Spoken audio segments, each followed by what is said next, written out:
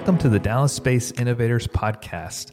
I'm Andrew Lauder, founder and CEO of Dallas-based consulting firm Lauder Co. There's so many great people innovating in the Dallas-Fort Worth area. This podcast aims to highlight them, the amazing things they're doing, and get behind the scenes on their approach and on them personally. At my company Lauder Co., we're the innovation specialists business leaders turn to when their organization must perform better. Artificial intelligence, business transformation, and venture building projects are usually very stressful. Not with us. We believe your business will soon begin losing without an AI strategy. We create AI strategies to accelerate operations and create revolutionary new technology products. We do that because we're tired of seeing businesses that keep letting bad operations kill their growth. Through change initiatives like creating innovation hubs, improving processes, and instilling technologies, we transform companies to perform better and grow faster. Our gift to you for listening is access to our free Intro to Artificial Intelligence guide. We hit on what is AI, where's it going, and how to get it into your business. Get that free guide at lauderco.com/intro to AI. We look forward to serving you. Visit us at lauderco.com for more information, insightful content, and ways to schedule our first conversation. Thank you for listening, and on to our show. All right, welcome to the Dallas Space Innovators Show presented by Lauder Co. I'm Andrew Lauder. I'm so glad to have our next special guest. It's Mark Goode. He is co-founder and partner at Commerce Basics. They're a technology consulting company here in town, and they're doing amazing things. But also, Mark's had a pretty strong hand in a number of the technologies that we're experiencing today. Believe it or not, if you're sitting at a Starbucks listening to us right now on Wi-Fi, you should be thanking Mark. Mark is the pioneer that really got that going. Public access Wi-Fi there at Starbucks. I'm anxious to hear his story on that. So let's welcome Mark to the show. Hey, thanks, Andrew. It's great to be here, and it'll be fun to talk about a few things I've done in the past and how I'm helping people today. Yeah, definitely. It's a wonderful introduction made by Stephen Ellis over at Plymouth AI. Stephen's a great guy. He's a mover and a shaker, incredibly bright, very insightful person. Yeah, he is. He really is a very strong innovator. I'm going to have him here on the show rather soon. So, okay, Mark, tell us a bit about yourself, a little 1 to 2 minute bio. Yeah, I'm at the stage in life where I normally start by saying I'm the grandfather of 8 lovely granddaughters. Congratulations. My lovelies. I have 6 kids, and I'm not Catholic, but I was careless.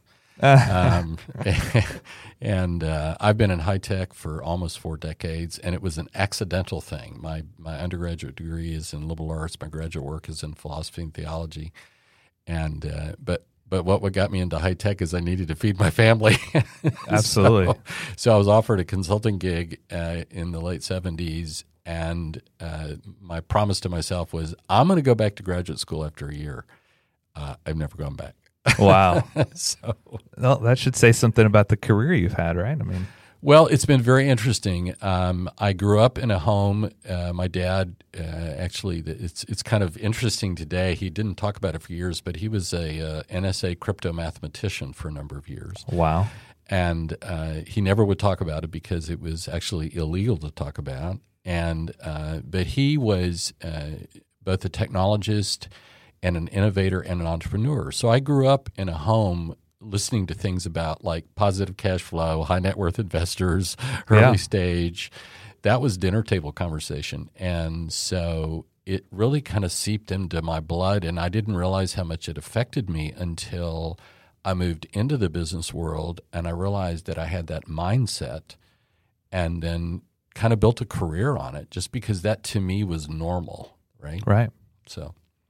Now, that's outstanding. So where did you come from? Are you originally from Dallas? Pretty much. Yeah. My family moved here in 1959. My dad took a job with a company, the way I like to describe it, was in the geophysical oil services business. No way. My dad was a geophysicist as well. Okay. Well, so this company, that's how they started, was serving oil and gas, which makes sense for Dallas.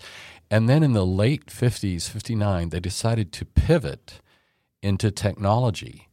And so you're probably not on pins and needles, but if you're wondering, well, what company is that? Yeah. That company is Texas Instruments.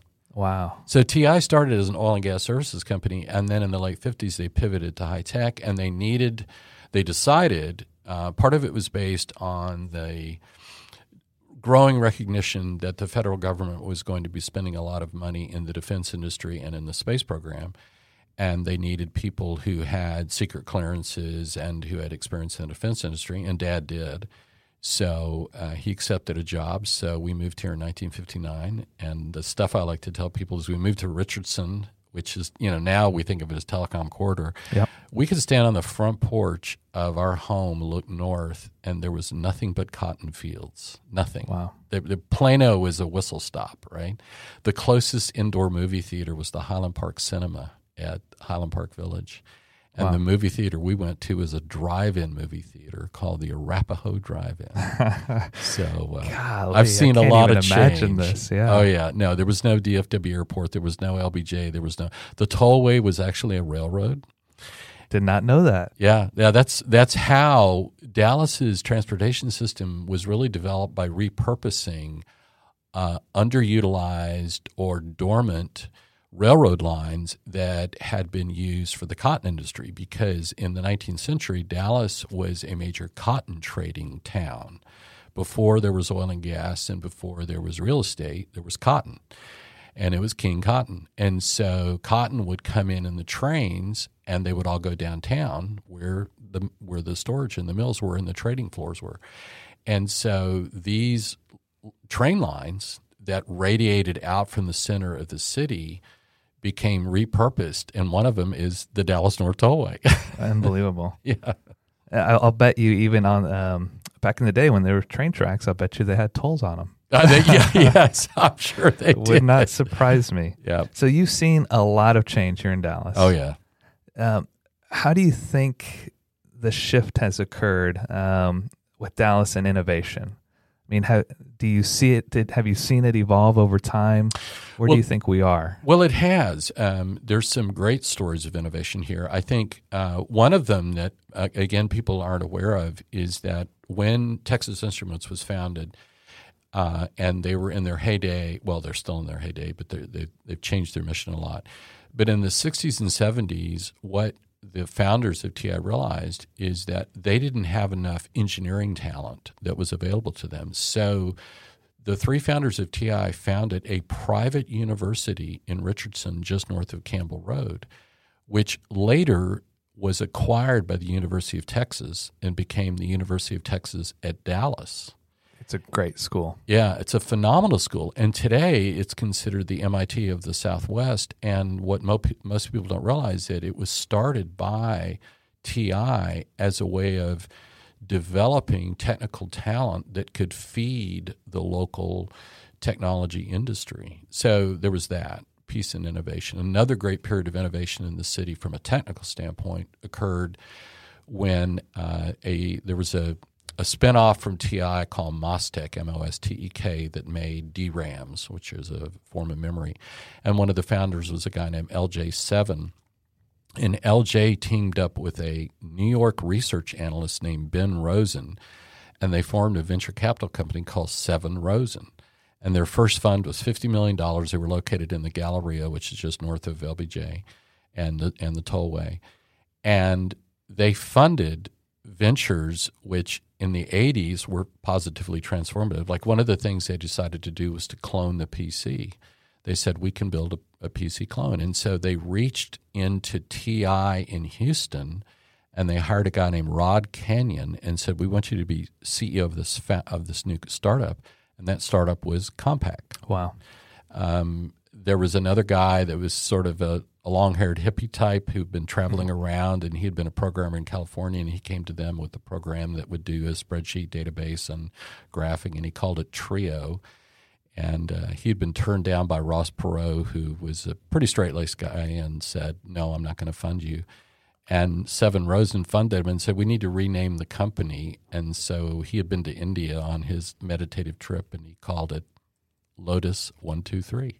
There you go. And that's where it came from. So there have been some amazing innovations. These were in the 80s and 90s, and then things went bust around 2000 and got real quiet. And now I've seen the beginnings of a resurgence in Dallas, although Dallas is playing catch up to Austin, but it's starting to come back. Yeah, and I think personally, I'm really grateful to be in a town like Dallas with, there's so much diversity here, not just in the people, but in the companies. Yep. There's a growing startup scene. There's so many Fortune 500 corporations that are headquartered here. Yep. Such a great mix of talent, of companies.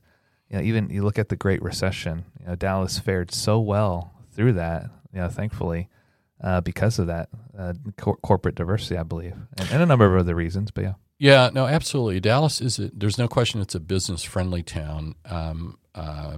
My wife and I spent about 15 years working in the Washington, D.C. area, consulting to the federal government, principally the Department of the Army. And while it was an eye-opening experience and changed my views of a lot of things relating to the federal government, how it operates, the military-industrial complex, et cetera, one of the really big differences is that you can clearly say unequivocally Washington is a political town. It is a government town. And when you come to Dallas, you realize this is a business town. That's right.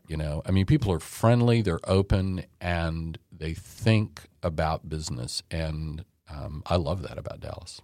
Me too. So let's go back a ways here. I want to hit on something we talked about at the beginning of the show related to the Wi-Fi project at Starbucks. That was that a project you were doing as part of the Mobile Star Network company you co-founded? Yeah, I co-founded Mobile Star. Actually, I was a consultant, and I had a client that worked for Advanced Micro Devices, which is a semiconductor manufacturer that has a large manufacturing facility in Austin, and I was doing some consulting. And this guy is a super bright guy, MBA from Boston University, a physicist, and he made two propositions to me. The first one was, he said, Mark, I think this thing called the internet is going to become really big and is going to become the way that most people communicate. And he said that in 1995, which was very prescient. Today we'd call him a prophet. Back then we called him kind of nuts.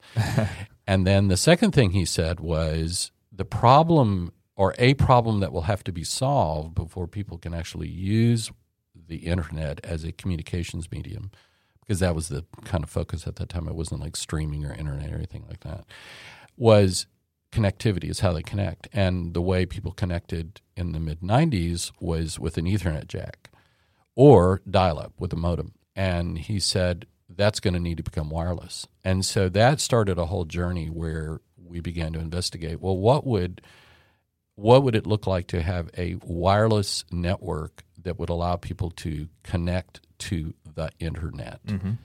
And what we landed on was a technology that ultimately would be called Wi-Fi. And when we did the analysis, the key to any successful business is solving a problem. And we looked at all of the people that would want to communicate and needed to communicate. And we discovered that there was a subsection of the demographic that was communicating regularly and routinely by means of a modem, and those were management consultants. Interesting. And they were traveling and they were flying, so we needed people that had discretionary money, had a need to move a lot of data, and were already in the process of communicating. So to them, behaviorally, we weren't asking them to do anything different. We were asking them just to do it differently. Right. And so we then reverse engineered it down to, well, where would those people want to communicate? And it became pretty apparent. We had a little tagline: we want to support you everywhere you sleep, eat, move, and meet. So sleeping was hotels, moving was airlines, meeting was conference centers, right? And eating could be a restaurant, right? Mm-hmm. So to make a much longer story short, we started by saying, if we can get a single airline as the backbone of the network, let's do that. And in Dallas, there were two. We had no money. We were bootstrapping this entire thing. And plus I had an angel investor who really believed in the vision. Wow. And so we started in Dallas, and we I love Southwest Airlines, but Southwest had nothing that would really supported the business travel in terms of a club. So we went to American, and I got in front of the Admiral Club's people. And these were just cold calls where I just sort of said, here's my value prop. I know it sounds crazy. What do you think? And they said, it's not crazy because we have people asking us, where can I plug in my computer, right? And so we got American, but American didn't want to be first. It's like investors. Every investor wants to be number 2 and number 3. Nobody wants to be number 1, right? That's right. So American was no different. So they said, well, we don't want to be the only ones. How about Hilton? And I said, sounds great. So they introduced me to Hilton. I flew to Beverly Hills. I pitched Hilton. And Hilton's pain point, which was interesting, is that business travelers were checking into the hotel. They would go to the room. They would unplug the phone. They would plug in their computer with their modem, and they would proceed to tie up the PBX for 3 hours because they were downloading large PowerPoint files. And what most of your listeners don't know, because they probably never experienced, is 28.8 communications. What you can do in 15 seconds in Starbucks was taking 3 hours in a Gosh, I could not live like that. Yeah. Oh, no, that's the way they lived, right? So the problem Hilton was having is that they had so much traffic in the PBX, it was crashing.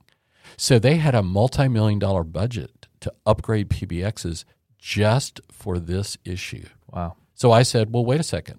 I'll put in this network, this radio network, and they can sit in the lobby or in their hotel room and never use your PBX. And they're like, where do we sign? Wow. So once we got Hilton and American on board, I was able to get my Series B round done out of California, Sand Hill Road, where the investors think broadly, bigly, and have gigantically deep pockets. That's right.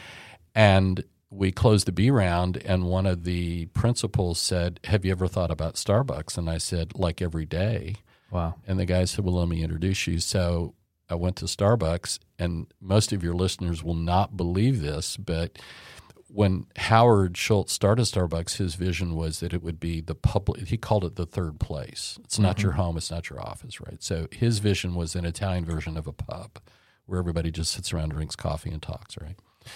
So his problem was people were treating it like Dunkin' Donuts. They would come in, they would buy coffee, and they would leave. Nobody would hang around. Yeah. So I said, well, I have a reason they'd hang around. He goes, what's that? And well, it wasn't him. It was one of his staff members. I said, they want to get their email. And they were like, seriously?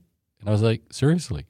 So we spent 6 months negotiating, and we finally got into Howard's office, and he had heard the whole pitch, and he goes, okay, Mark, you're telling me that if I let you put this radio in my Starbucks that people might stay another 5 minutes and might buy another latte. And I said, well, actually, Howard, the data shows they will stay another 5 minutes and they will buy another latte. And he goes, well, I don't believe you, but since you're paying for the network, we'll give it a try. Yep. And the rest, as they say, is history. Wow. That's an incredible story. I mean, I wish I would have been around to kind of be with you through that journey. That sounds incredible.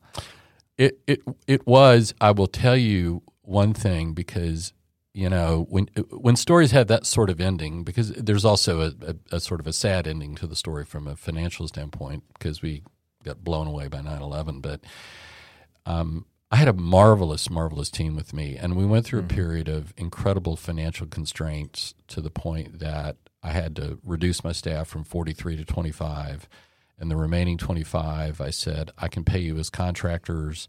You'll have to pick up your own Social Security, and your income tax.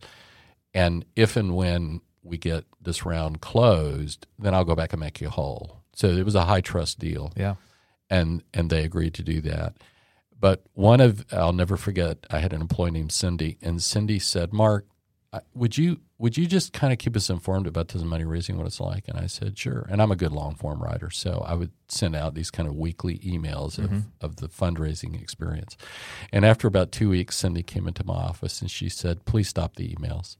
And I said, why? You wanted to know? She goes, it's too scary. Oh, wow. Yeah. It's not for everybody. It is not for everybody. And I think, as we were chatting before, there is a lot of romanticism surrounding entrepreneurship and startups that, quite frankly, it's Hollywood-esque. Right.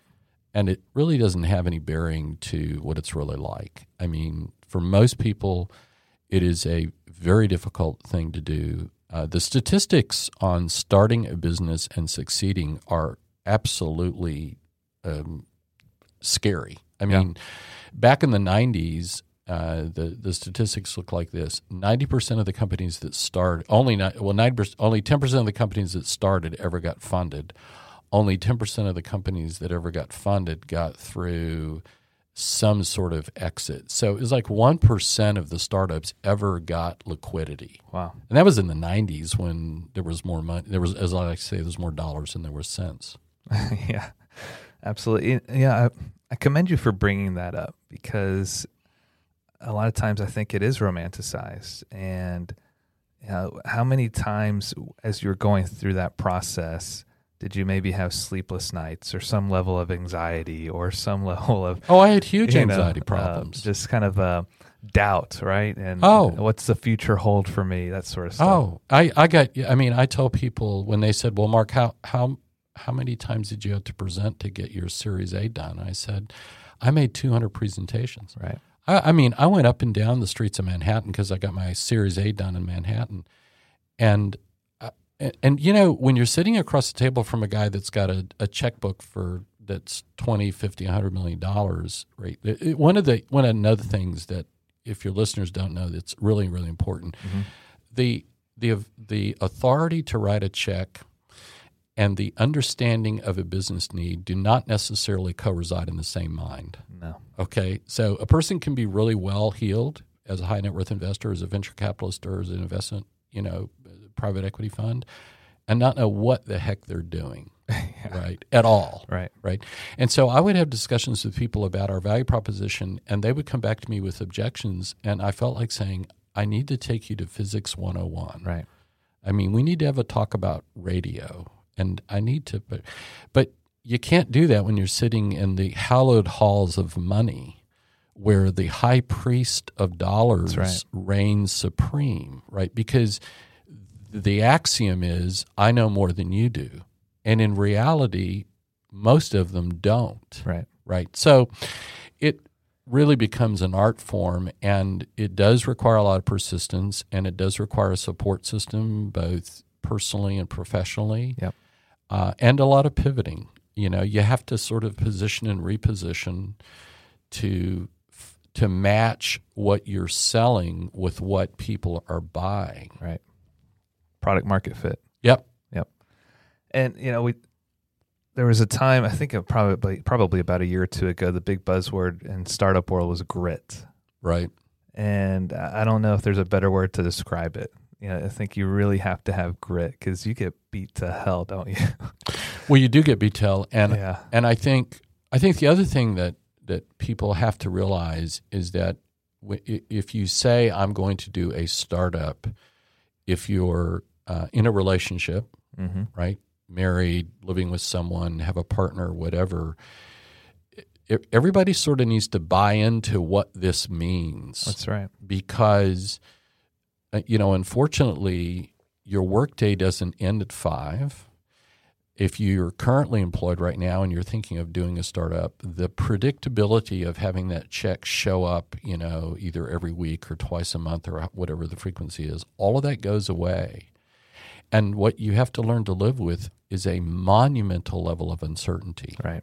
And a lot of people find it difficult, and this is not a criticism, to live with uncertainty. Right. My firsthand experience of that is, I've been doing Louder Co. now for about 3.5 years, and I know exactly that feeling. I'm so blessed to have such a supportive wife, a very patient wife. And my friends will ask me all the time, man, how do you do it? I'm so envious of what you're doing. And I'm like, man, there's nothing to be envious about. I appreciate those words, but it's every day is a challenge. Every day is a new challenge. And I think one of the biggest challenges is just staying positive. It is staying positive, and I think realizing that I try to, when people respond to my value proposition, whatever it is, right, whatever I'm trying to do to help them, and they say no, like any person who's been around a biz dev a while, you want to understand why, and you really want to try to separate the rejection of the value prop from the rejection of you personally. Yes. Right. Yes. And to realize that even though they may not find your particular service or product or solution or investment opportunity right for them. That's different than you not being a good person. That's right. Of intelligence and of integrity. Wow. So what I try to do is to maintain that sense of integrity and quality, etc., in all that I do, and politeness, which I think is a lost art in today's culture. Absolutely. Right? Please and thank you and follow up and that kind of stuff. And then separate that from whatever I'm asking them to say yes to, right? And respect. And quite honestly, I remember one time I was raising money for another venture in the 80s, and there was this super high net worth guy. I won't use his name because he's a Dallas luminary, and he came into the conference room, and all of his support staff, his minions, were all dressed in suits, and he came in a tracksuit, and he listened to my pitch, and he looked at me, and he goes, "Wow, this seems really risky." And I looked at him and I said, when you leave this building, you're going to go down an elevator. When you go outside, you're going to turn around, you're going to look back up, and you're going to see the name of our firm. Mm-hmm. I said, there's another word that you're now going to see above it. It's RISK. Mm. And I said, if you're not prepared for RISK, do not take out your checkbook. That's right. Now, I sort of challenged his manhood when I did that, and he wrote a check for $100K, right? It worked. Okay. It worked. That's but the point is I don't hide from people that if I'm raising money for a new venture, that there is risk. I mean, duh, because the correlation to that is that's where the upside is. There is no free lunch here. No. There's no such thing as an easy deal that is not risky and has great upside. Right. Those are called commodities. Those aren't startups. Or you're doing something illegal. Oh yeah, right. Exactly right. Yeah, and I try to. I'm not interested in being behind bars. Right. Me neither. So, Mark, let's talk more about Commerce Basics and some of the other things you're doing in the community. You know, we've had a riveting conversation off the show just about the things you're doing in the nonprofit world. Yep. But talk to us a bit more about what you're doing today. Well, at Commerce Basics, this is a consulting enterprise. I'm fortunate to have an incredible partner who's also my wife. So It's a 7x24 business and personal relationship. She has all the sheepskins, undergraduate degree from Northwestern in economics and engineering, Harvard MBA, postgraduate work at Wharton, and at George Washington University. Super, super smart lady. And we help enterprises, both startups as well as established enterprises, with everything from new business initiatives to M&A analysis. I work with some startups. I'm doing one right now with a guy, phenomenal guy, to help him get his first revenue in the door and capital formation. I'm not an investment banker, so I don't play that role, but really helping take away a lot of the mystery associated with how do you raise the money, what you do. So we do that kind of stuff. We do some executive coaching as well and help people who say, gee, I don't have a lot of money, but can you help me? Because I like to tell people I haven't had multi-billion-dollar exits, but I have made about every mistake you can make. Yep. And if I can just share with you some of the things that you might be tempted to do that I guarantee you will fail, then you can avoid self-inflicted wounds. And people need to realize that kind of guidance is just as valuable, I think, as anything else you could bring to the table. It really is, because you see, one of the problems with startups that you begin to realize once you get going in a startup or even in a new business initiative inside of a corporation is we do not have infinite time. No. Right? We don't have infinite time. Wish we did. The meter's always running. It's like a football game. And so if someone can tell you, do not do these things, they are time sinks, they are time wasters, they are dead ends, they won't work, then what that really does is it frees you up to use that very precious resource that you have, which is time, in the right way. Because time is something we can't get back. It comes and then it goes. So if I can help you not do things that would be a waste of time, then yeah, that's really valuable, right? Absolutely. In the nonprofit world, I've become very involved in a a group in North Dallas called Incarnation House, and what they do is they work principally with students who attend the North Dallas High School, 90% of whom are, the sort of formal phrase is housing insecure. That Right. means they're in and out of homelessness. Dallas happens to be what one person in the City Hall described as the richest poor city in America. There's an incredible divide between a wealth gap here in this city, which is pretty incredible. 90% of the students that attend Dallas Independent School District are food insecure, which means that the reason they get a free lunch is because that's probably the only meal they can count on during the day. They may not get breakfast, and many of them never get dinner. Right. So Incarnation House always provides a meal, dinner, but they also provide something that's incredibly important for all of us as humans that are developing, and as the father of children, I know how important this is. Mm-hmm. They provide a stable place that is safe, supportive, with structure, discipline, tutoring, mentoring, and those kinds of things. And that then gives these kids the ability to develop in the context of some structure and love. Mm-hmm. And then the goal is when they graduate from high school, then they can find out what they want to do next. It may be the military. It may be to go to college. It may be to, become an intern in a large enterprise.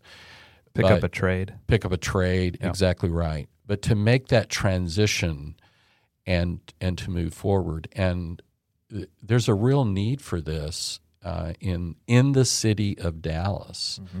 And so I'm volunteering my time and services to help them out.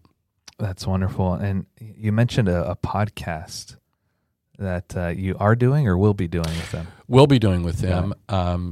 Two things. One is we're going to be podcasting about the staff and what they do. But one of the things that I feel passionately about, I'm a pretty serious photographer. In fact, I have a side gig as a photography business, but I also do podcasting. And one of the things that I want to do is give each one of the kids who wants to an opportunity to tell their story, and a story of success, of overcoming, of winning. And part of it is because many of them have never heard themselves in a formal recording context. Mm-hmm. Secondly, for many of them, this becomes an opportunity. It's almost like a calling card that as they seek, admission to college or an employer, is to say, hey, listen to this story. And so it really becomes an information deliverable, much as we're doing right now, that can help communicate who they are to a prospective employer. That's wonderful. So tell us a bit more then about some of the startups you're helping out. I believe you're working with Ceres Technologies. Been working with Ceres Technologies. They're working in the area of really what I would call intelligent supply chain. Right. Part of the area that I helped them on for a while. I did consulting to the U.S. military for about 12 years and worked with their research group on what's called dismounted soldier communications. The military has a set of communications requirements that are unlike the private sector because our forces are what we call expeditionary, which means we typically insert ourselves into a foreign domain, a foreign country, and we exert power, and then we leave. And you can't count on having a cell phone system there, right? Yeah, because you're the invader, right? So when Ceres said we're interested in doing the supply chain stuff, one of the key issues is, well, how are you going to communicate this information from the supply chain, from where the product is starting to where it's going to end up? So I provided some guidance in terms of how the military works that problem. The military works a series of problems that really have no analog in the private sector. It's pretty interesting, and they're very complicated. That's one. Another startup that I'm working on, which is really exciting, there's a fellow that worked in microwave engineering for nearly 40 years for companies like Alcatel, and actually managed the rollout of Sprint's 4G network. And most of us, of course, take for granted that we can turn on our cell phones and kind of wherever we are, we get a signal and it works and we can talk and move data and so forth. And the technology behind that is extremely complex. And deploying those networks is very complex. And as we move now into 5G, without boring your readers with a lot of the technical details about 5G, 5G is probably one, if not two orders of magnitude more complex than 4G from a deployment standpoint. So this friend of mine, he had kind of semi-retired and he was bored. And here he is sitting on 40 years of insights into how you do RF deployment. So he reached into his retirement fund. He built a software development team, built a SaaS product. And then he approached me and he said, "Can you help me find customers?" He said, yeah. I mean, this is a major pain point. I mean, when people talk about 5G, the number of radio transceivers, which is what they are, they're not towers, they're transceivers that will be located, is, again, 1 to 2 orders of magnitude more. It's what we call high cell site densification. And so I've worked with, his name is Alan McCulley. I've worked with Alan now for almost 2 years, guiding him from a business development standpoint, a technology standpoint, helping find investors, helping him assemble his fundamental team. And I'm pleased to say that next week we'll get our first order, and I believe that by the first quarter we'll get a whole lot more orders, and we'll move quickly into positive cash flow. So that's an example of what, at Commerce Basics, that's the kind of stuff that we do. I feel like you live one of the most interesting lives I've ever encountered. It's wonderful. So let's do this. Let's move into the lightning round. Okay. I'm going to shift gears a bit. Get maybe a little bit more on the personal side of yourself here. Sure. But, tell me, if you could go back or if you could write a note to your younger self, what would you say? Oh, wow. I would say be open, trust the universe. And I'm a guy, my parents told me this story. When I was a little kid, I always asked the question, why? And they gave me a book, The Little Owl That Said Why. So I'm a why guy, not a wise guy, a why guy. Yep. And so, and I'm insanely curious. I think our people, I hope, will rediscover curiosity, read widely. I'm sort of a polymath. I'm a YouTube addict, and I watch all kinds of things. Yep.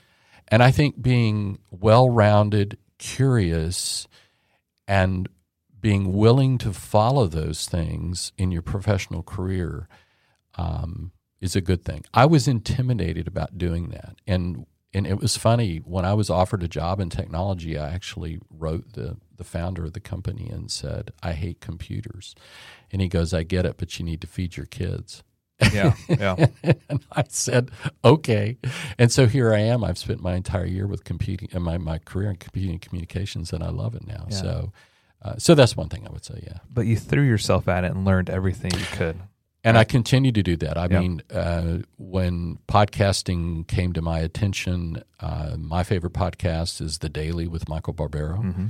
And I produced a podcast series for one of my clients, and he said, "Well, what is it going to sound like?" And I said, "If you'll go listen to The Daily, that's my bar." Yep. Now, Barbaro has 25 members on his staff. I have me. Mm-hmm. But what it required is that I learn audio, I learn post-processing, I understand the entire signal chain and content and storytelling, and what I had to learn all that. Right. And I did it because and I never want to stop learning. That's outstanding. Yeah, it's a great lesson for everybody. So I feel like you may have covered this, but I have to ask it. Who or what has been the greatest influence on your life? There have been several people. I tell this to my children because they will come to me from time to time. I have a wonderful relationship with my kids. I'm no longer National Bank of Dad. I'm Congratulations. Yes, I know. It's a major achievement. I'm the coach. I speak when I'm spoken to. I offer advice only when requested. Mm-hmm. And they do. And I'm always honored when they say, "Hey, Dad, what do you think?" And what I try to tell my kids is, which is one of the lessons I learned in life, is I do not want to tell you answers. What I want to do is train you to solve problems. And so with all of my children, they are great problem solvers. I had a dad who was very influential in my life. He nurtured my curiosity. He also would not give me answers. He actually sold encyclopedias as a way to pay for his school. And so when we were growing up, we had a World Book Encyclopedia. And he would come home from TI, and then my brother and I were both very curious kids, and we would say, Daddy, and then we would ask him a question, and his answer was always, look it up. Look it up, yep. So we'd look it up, and then if we couldn't get an answer, then he would work with us to frame the problem properly to get the answer. Mm-hmm. So my dad was a huge influence in my life. I had some professors in college that were great influences in my life. I've had family members, a father-in-law who was a great influence in my life. I've had managers, my best managers. Mm-hmm. I worked for IBM for 4 years. My best manager was a woman named Sandy Miller. In fact, the best managers I've had in my life have all been female. Interesting. I'm a huge proponent of women in leadership and women in business. The statistics, and this is a bit of a digression, but the statistics are that if you have women in leadership in an entrepreneurial context, the venture is more likely to succeed than if a male is running it. I believe it. Yep. And secondly, women drive for consensus, whereas men tend to think of negotiation as win, lose, zero sum. Right. So, I was really privileged to have team members at IBM who were female, and then a female boss. And I learned a ton from her. Name was Sandy Miller. Mm-hmm. I learned a ton from Sandy, and I'm very grateful for that. So, but honestly, my career, I stand on the shoulders of so many people who gave generously of their time, right, their advice, and their guidance. I tell people I don't think I've had an original thought in my life. I think where I've added value is that I've implemented a few things, mm-hmm, but no, I'm just the happy beneficiary of some really wonderful people. Got it. That's amazing. I know you're a constant learner. Yep. Is there anything you're reading about right now? Well, I'm very interested, and I think it's because of my age. I'm spending a lot of time trying to understand what the future holds for us. I'm very concerned about global warming, climate change. Mm-hmm. It's a real thing. It's not. I will offer a nakedly political view. I think that the oil and gas industry has treated climate change the way the tobacco industry treated the issue of does smoking cause cancer, which is to say, well, we need to study it. And the answer is the data's in, the climate is changing, and that's a problem. That is an existential problem. That is a giant problem, and I worry about that because it is having profound effects, even if I just localize it to the United States, mm-hmm, in what's happening in the western United States in terms of drought and fires and floods and so forth, what's happening in the central part of the country with flooding and then violent and extreme weather. So, yes, I'm reading a lot about climate change. A second thing that concerns me is that the nature of work is changing, the nature of the relationship between corporations. And again, this will sound nakedly political, but when Karl Marx talked about the contest between capital and labor, I think we're finding ourselves in 2019 in a situation that's very much reminiscent of 1920, 100 years ago, where there was a large accumulation of capital and a giant wealth gap. And people who were employees did not have collective bargaining. What most Americans don't realize today is, as an example, the fact that we think a work week should be 40 hours right, is a result of the unions. The fact that we have the thing called a weekend is a direct result of union negotiations because most factories operated 6 days a week, not 7. Health insurance was a benefit that corporations introduced during World War II as a way of attracting female employees to come work for them. I did not realize that. Yeah. The reason the healthcare systems in Europe are managed by the government isn't because people say it's because they're socialist. No, because after World War II, there were no private institutions left because of the destruction. And the only institutions that were capable of organizing healthcare were the fledgling governments that were digging out of the rubble of World War II. So those healthcare systems grew out of massive destruction, and the government was the only enterprise or entity that was capable of organizing healthcare professionals, right? Because the United States didn't experience that level of destruction, healthcare came as a corporate benefit. And that's its legacy, and that's where we think of, it's a private sector thing and it's free market. No, nonsense, right? Yep. So I think healthcare is going to be a big issue. Climate change is a big issue. I'm very concerned about the millennial and Gen Z demographic because of the unconscionable level of student debt that they're carrying. The nature of work has changed. Department of Labor says 40% of the workforce is independent contractors, and what that has meant, unfortunately, is that their would-be clients have powered down on pricing. People find it difficult to make a living.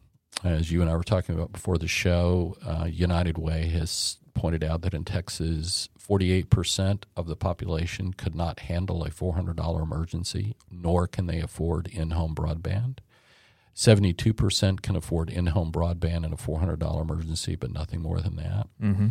These are big problems, and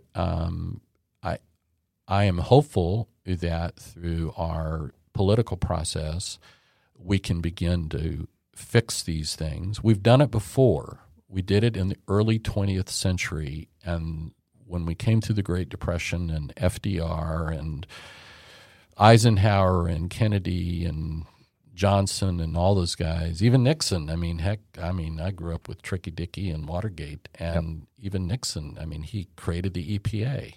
Most Americans today have no idea what our cities looked like in the 60s. They were smog-filled, nasty things. The Cuyahoga River in Ohio would burn during the day, would catch fire. Dang.